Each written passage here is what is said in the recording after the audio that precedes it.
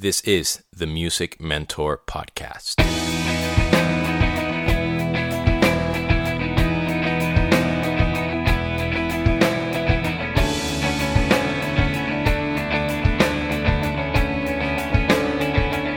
What is up, girls and boys? This is Demian. Welcome to episode number 16 of the Music Mentor Podcast.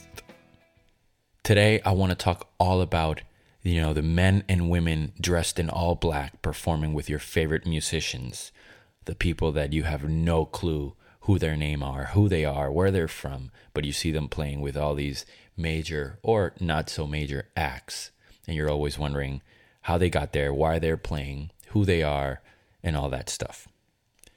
Those musicians that you see on stage are commonly known as, your typical working musicians in the industry. But they also have another name, hired guns, right?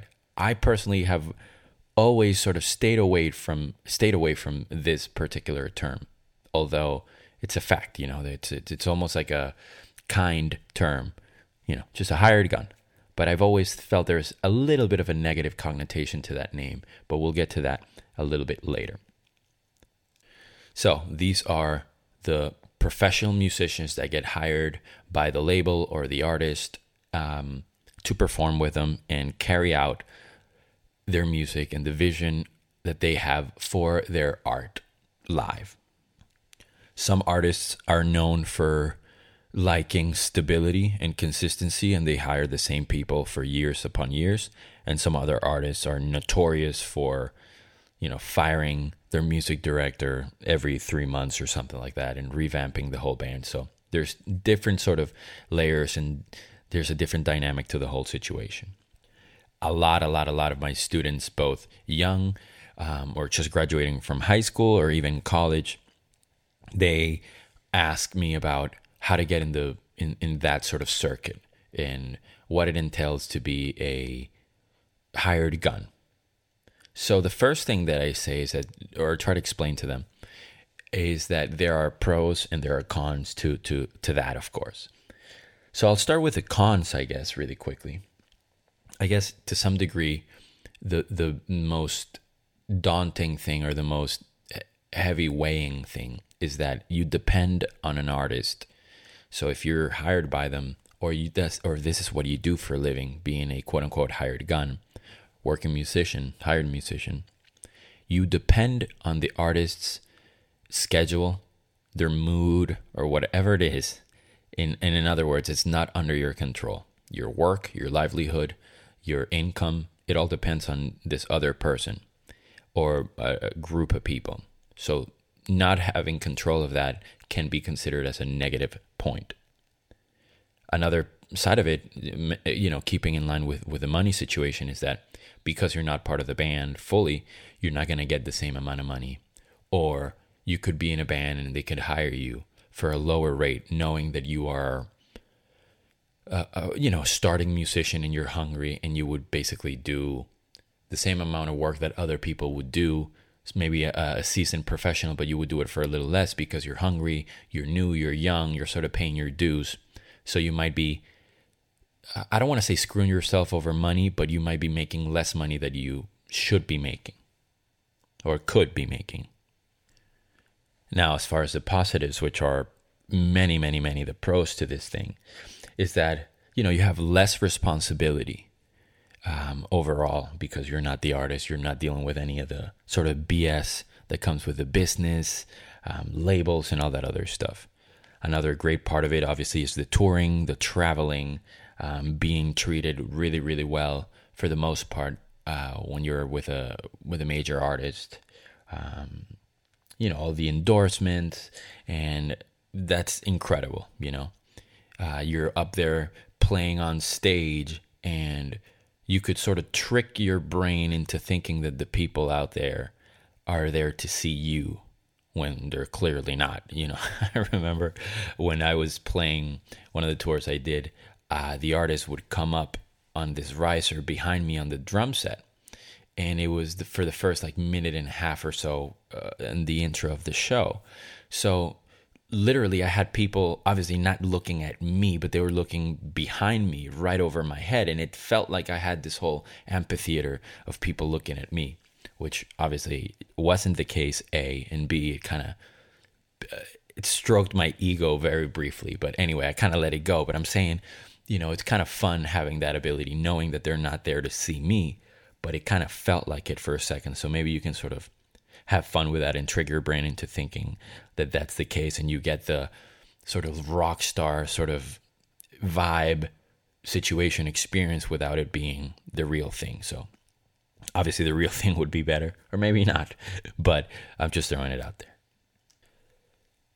Another positive or pro about this situation is that because of the nature of the beast and because of the ever-evolving business and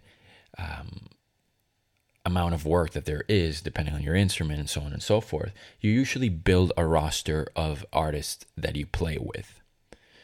Most of us and people, we're lucky to have, 2 or 3 or 4 names that we can put in our resume, and it shows who we are. It's like our calling card, and you want those names, of course. But this is sort of my point when it comes to the difference between a hired musician and a hired gun, right? I've always felt, and I might be a little extreme with this, but I've always felt there's this mercenary sort of synonym when it comes to hired gun.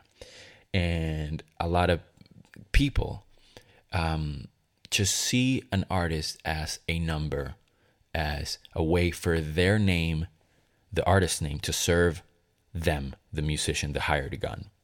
Like, okay, who can I play with? I jump from gig to gig just to build this resume to basically show how good I am, or try to prove to people, something, which I don't understand. Like, I understand trying to work with as many people as possible to learn, to grow, maybe to prove to yourself, the word yourself is key, to prove to yourself that you accomplished something, or a dream that you had to play with 3, 4, 5 different musicians, whatever it is.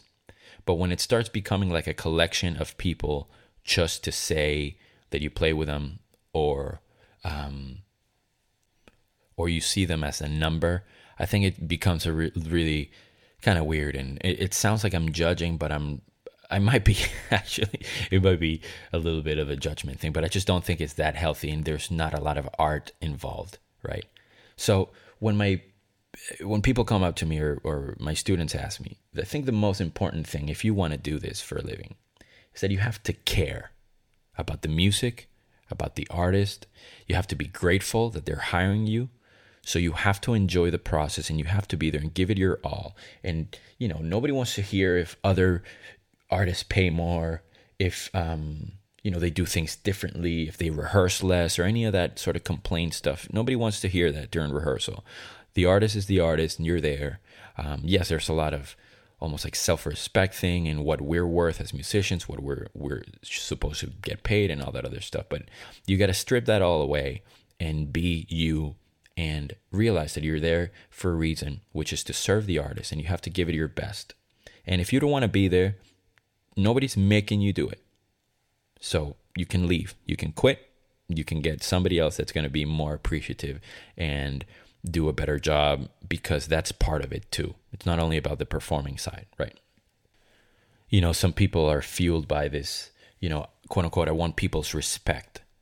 And what I say to that is that the main thing that you need to do to earn other people's respect, obviously, is to give respect and show respect. And what better way than proving it or showing it with the artist that you're working with? We cannot ever forget that part of being a professional musician is being professional. And that entails so many things, but more than anything, it entails gratitude. And you cannot achieve anything meaningful or anything that you want to do without being grateful, truly grateful. Thank you guys so much for listening. This was the Music Mentor Podcast.